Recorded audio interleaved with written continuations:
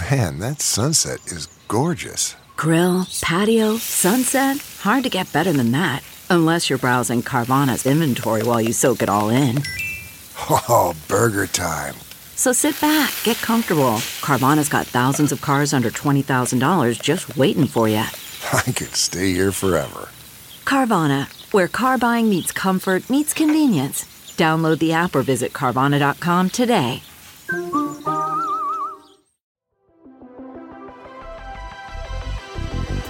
Welcome to the Gaming Ride Home podcast for Monday, May 18th. I am Kyle Hilliard. Here's a whole bunch of video game stuff that happened recently. Nintendo sets expectations for potential delays. Minecraft developer Mojang changes its name and teases some future projects. We know what songs won't be in the Tony Hawk remake, and Oculus Quest hand tracking is moving out of beta soon. Nintendo addresses potential future delays. Nintendo has not announced any big delays for any games yet. In fact, it announced a new Paper Mario game just last week that will be releasing in July, but it's obviously a concern when it comes to considering what Nintendo's 2020 will look like. The company's president, Shuntaro Furukawa, recently addressed some of those concerns in an investor call, which was later transcribed and shared as a PDF on Nintendo's website. You can find a link to it in the show notes. But here is maybe the most interesting highlight, which is a long quote, heads up here, from Furukawa. During the previous fiscal year, when manufacturing in China was temporarily suspended in February due to COVID-19, it caused the delay of shipments of Nintendo Switch hardware intended for sale in Japan. The effect on our overall business performance, however, was minor.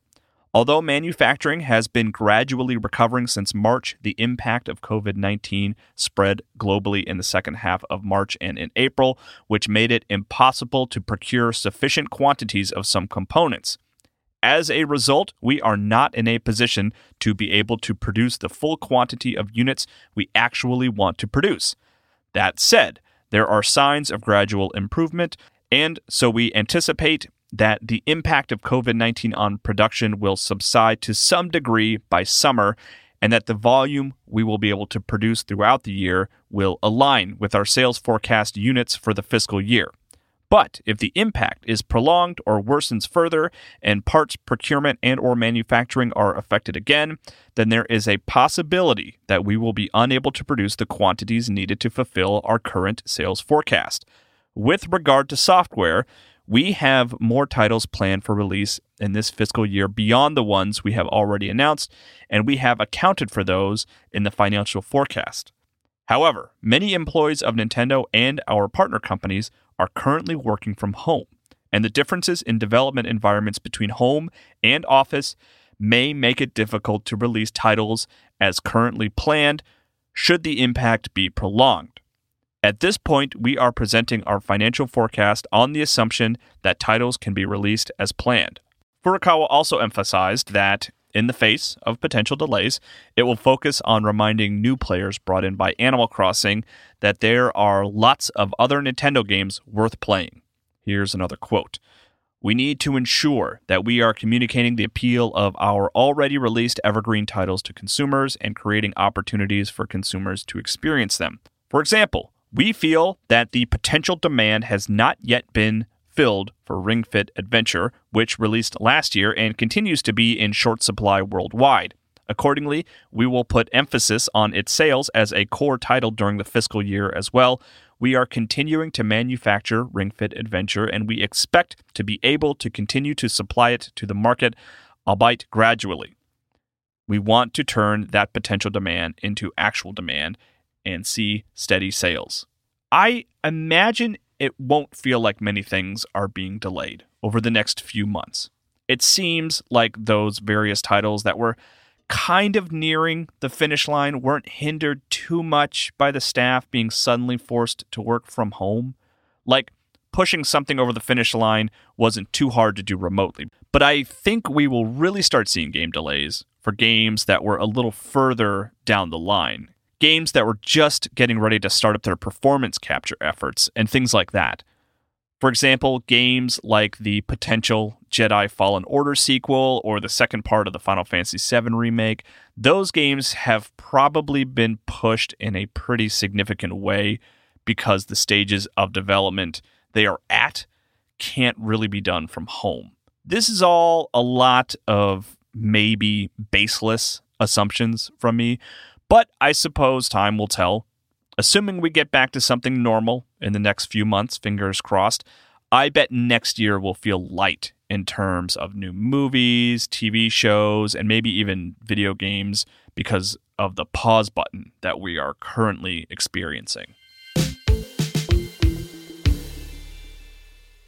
Mojang changes its name a little bit. Minecraft developer Mojang, which I learned is pronounced Mojang in Sweden, where the studio is based, and then in America it is pronounced Mojang. I wanted to be accurate after the Aspire pronunciation disaster. But anyway, the studio announced a name change and revealed a new logo that makes everything the studio works on a little less complicated. It basically is just put all the different disparate studios that work on Minecraft around the world under one big Mojang umbrella by changing the name to Mojang Studios. It has also dropped what it described as the dragon/apple/candle/sewing machine next to the name, and now it's just the word Mojang made up of these little three-dimensional objects the studio has dubbed Mojangs. Apparently the word Mojang roughly translates to gadget in Swedish, so it makes sense that the logo is now made of little gadgets. It's adorable. This was all announced as part of Minecraft's 11-year anniversary, which it recently celebrated, but there were some interesting tidbits in the blog post that were not related to the logo refresh. In the blog post, Mojang writes, "From our humble beginnings in Stockholm, we are entering the 20s as a multi-title, multi-location company. Following Minecraft Earth and Minecraft Dungeons, we're planning a feature film, preparing an epic live show, and playing with ideas for brand new games." That film mentioned there has been in development for some time, and at one point was going to be directed by It's Always Sunny in Philadelphia's and Mythic Quest's Rob McElhenney, but he exited that at some point, and there hasn't been much news since. The Epic Live show is new, as far as I know, but the main thing that I was focused on, and one that I really like, is the idea that Mojang is playing with ideas for brand new games. I think it would be cool if the studio functioned a little like Game Freak. They are constantly working on their juggernaut franchise. In the case of Game Freak, it's Pokemon, but for Mojang, it would be Minecraft. But they still occasionally make time for smaller experimental releases. I would love to play Mojang's Drill Dozer, for example. I don't know how interested Microsoft is in letting Mojang release smaller games like that, but I would love to see the studio spread its wings a little and mix it up.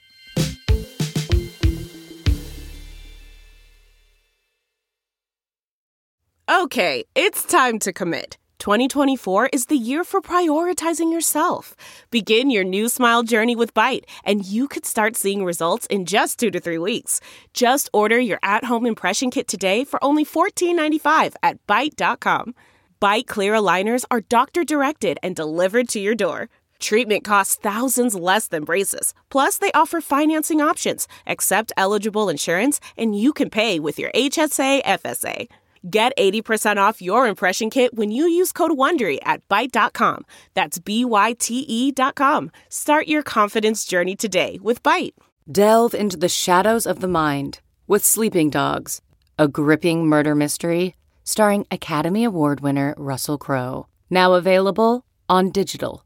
Crowe portrays an ex-homicide detective unraveling a brutal murder he can't recall. Uncovering secrets from his past, he learns a chilling truth. It's best to let sleeping dogs lie. Visit sleepingdogsmovie.com/Wondery to watch Sleeping Dogs, now on digital. That's sleepingdogsmovie.com/Wondery. Here are the songs that won't be making it into the upcoming Tony Hawk's Pro Skater 1 and 2 remake. The Tony Hawk announcement last week was very exciting, but arguably the big caveat that came with it was the ambiguous confirmation that not every song from the original soundtrack would make it over to the remake. If you're not familiar with Tony Hawk games or why this is important, it is because Tony Hawk and its soundtrack really do go hand in hand. It's filled with licensed music, and the way the game is structured, you play about 2 minutes at a time, so every session you play kind of plays out like a skateboard music video for the song, so it is a bummer to learn that a few won't be making it. Ian Walker at Kotaku was able to speak with Activision and confirm which songs won't be making it into the final soundtrack, and the list is thankfully short at only 5 tracks. Here's the list, and just to be totally clear, these are the songs that will not be appearing in the game. Suicidal Tendencies, Psycho Vision, Unsane's Committed, Anthrax and Public Enemy's Bring the Noise, The High and Mighty's B-Boy Document 99, and Adley Life's Out with the Old. The good news is all of those songs appear to be available on Spotify, which means you might be able to finagle your own curated playlist to basically play in the background.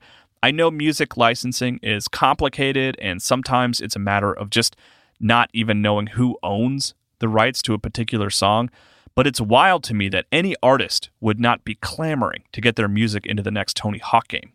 Feels like a real missed opportunity here for those handful of songs, but like I said, music licensing is complicated, so there is really no telling why a particular track might not have made it.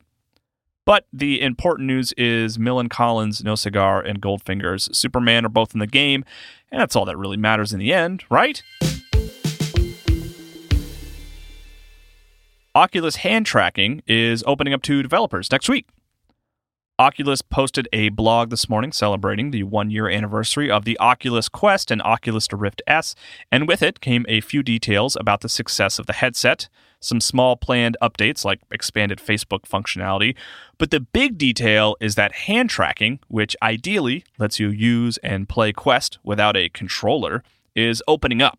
It is currently available for users who opt into the beta to try it out, but quoting from the Oculus blog post, with the next Quest software update starting this week, we're moving it out of the experimental features section and into general release, and we'll begin accepting third-party titles that include hand tracking to the Oculus Store on May 28th. I used it a little bit when it first went into beta, and it seemed okay. It didn't work as well as a controller, but it worked better than I expected it. At the time, about the only thing I could do was move around the menus, so I am eager to see the feature actually be implemented into some games. Some other interesting details from the blog post. Oculus revealed that there are a number of games that have found a lot of success on Quest. The blog reads, "We're thrilled to share that more than 10 titles have generated over $2 million in revenue on Quest since we started shipping last year, including Moss and Pistol Whip, and Superhot VR has gone double platinum, surpassing 2 million copies sold worldwide across all VR platforms." Very happy to see both Moss and Pistol Whip finding success. Moss is a game where you play as a little mouse exploring what appears to be an apocalyptic world abandoned by humans, I think. It's intentionally vague, but it sets up an interesting story that ended on a bit of a cliffhanger, so I would love to see a part 2. And I think I've talked a few times about how much I like Pistol Whip. If you like Beat Saber at all, it's kind of in that vein, an intense rhythm action game. The blog post ends promising a big sale to commemorate the year to start on May 21st. That's it for gaming news today. My big game this weekend was Final Fantasy XIII. I played the game a lot when it first came out, but for the most part, I really don't remember much. Everything feels pretty new, but I definitely know I have a better handle on the combat this time around. I feel like I am maybe getting to about where I left off last time. Maybe. I want to finish it. We'll see if I make it. I got a few corrections here today and some general feedback. Hendrik Ramos Gomez at Pero Invisible tweeted at both me and the Gaming Ride Home Twitter account, so you know they're serious. And they said, "How dare you say Miku is not real, you monster?" And you know what? Fair. Is it really up to me to decide if an animated woman with a manufactured voice made inside a computer is real? Of course not. A good student on Twitter at JCOAD820 shared something crazy with me that I have linked in the show notes. I talked recently about how the Lions shared its upcoming schedule using Animal Crossing, which I hypothesized was a first. And while I still think I was right about Animal Crossing specifically being used for the first time, it turns out it was not the first time video games have been used. The Carolina Panthers, which I guess I should root for because I'm from South Carolina, shared their 2019 schedule with a montage of video games, including Super Mario Kart, Pitfall, Tony Hawk, Pokemon Go, and a bunch of others. Each featured game was customized to show the date and feature Panthers players and more. It's really complicated and dense, and it honestly kind of blew my mind. Kevin Marcello, which is at Kevon Marceloff with a PH at the end, sent the Gaming Ride Home Twitter account a DM to clear up some details about Story of Seasons, Friends of Mineral Town, which I appreciated very much. They wrote, "Hello, the GBA Friends of Mineral Town is actually a remake/port of Harvest Moon 64 and Harvest Moon Back to Nature being the PlayStation game, which Kevin says is their favorite Harvest Moon game." And then they continued, "So I'm considering getting excited for the Switch remake. Love the show. Thanks for the release announcements. There was also more Friends of Mineral Town on the GBA where the protagonist is female and you can romance the males. I mention this because some of the Switch screenshots also show the female protagonist and hearts on the males' names. Still don't like the art style, but I think I'll get it on launch." So there you go. Thanks for clearing all that up, Kevin, and thank you for the lovely compliments. I appreciate it. If you have corrections or just feedback in general, like everything you just heard prior to this moment, feel free to send me tweets or DMs to either at Kyle M. Hilliard or at Gaming Ride Home, or you can send an email to kyle@ridehome.info. And please consider leaving a review for the podcast or listen to it. You can also check out my Twitch account, Kyle Impersonator, where I am playing through Resident Evil Code Veronica X right now. I ended up refighting a boss that I had beaten on my last stream because I did a really bad job and I ended up losing a lot of equipment and stuff like that. And I was worried about replaying the boss, but I ended up doing really well, and it was totally worth it, so I'm glad I did that. You can also find me on the MinMax Show for more long-form video game discussion. I will talk to you more about video games tomorrow.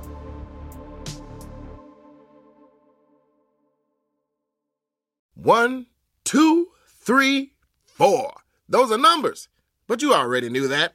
If you want to know what number you're going to pay each month for your car, use Kelley Blue Book My Wallet on AutoTrader. They're really good at numbers. AutoTrader.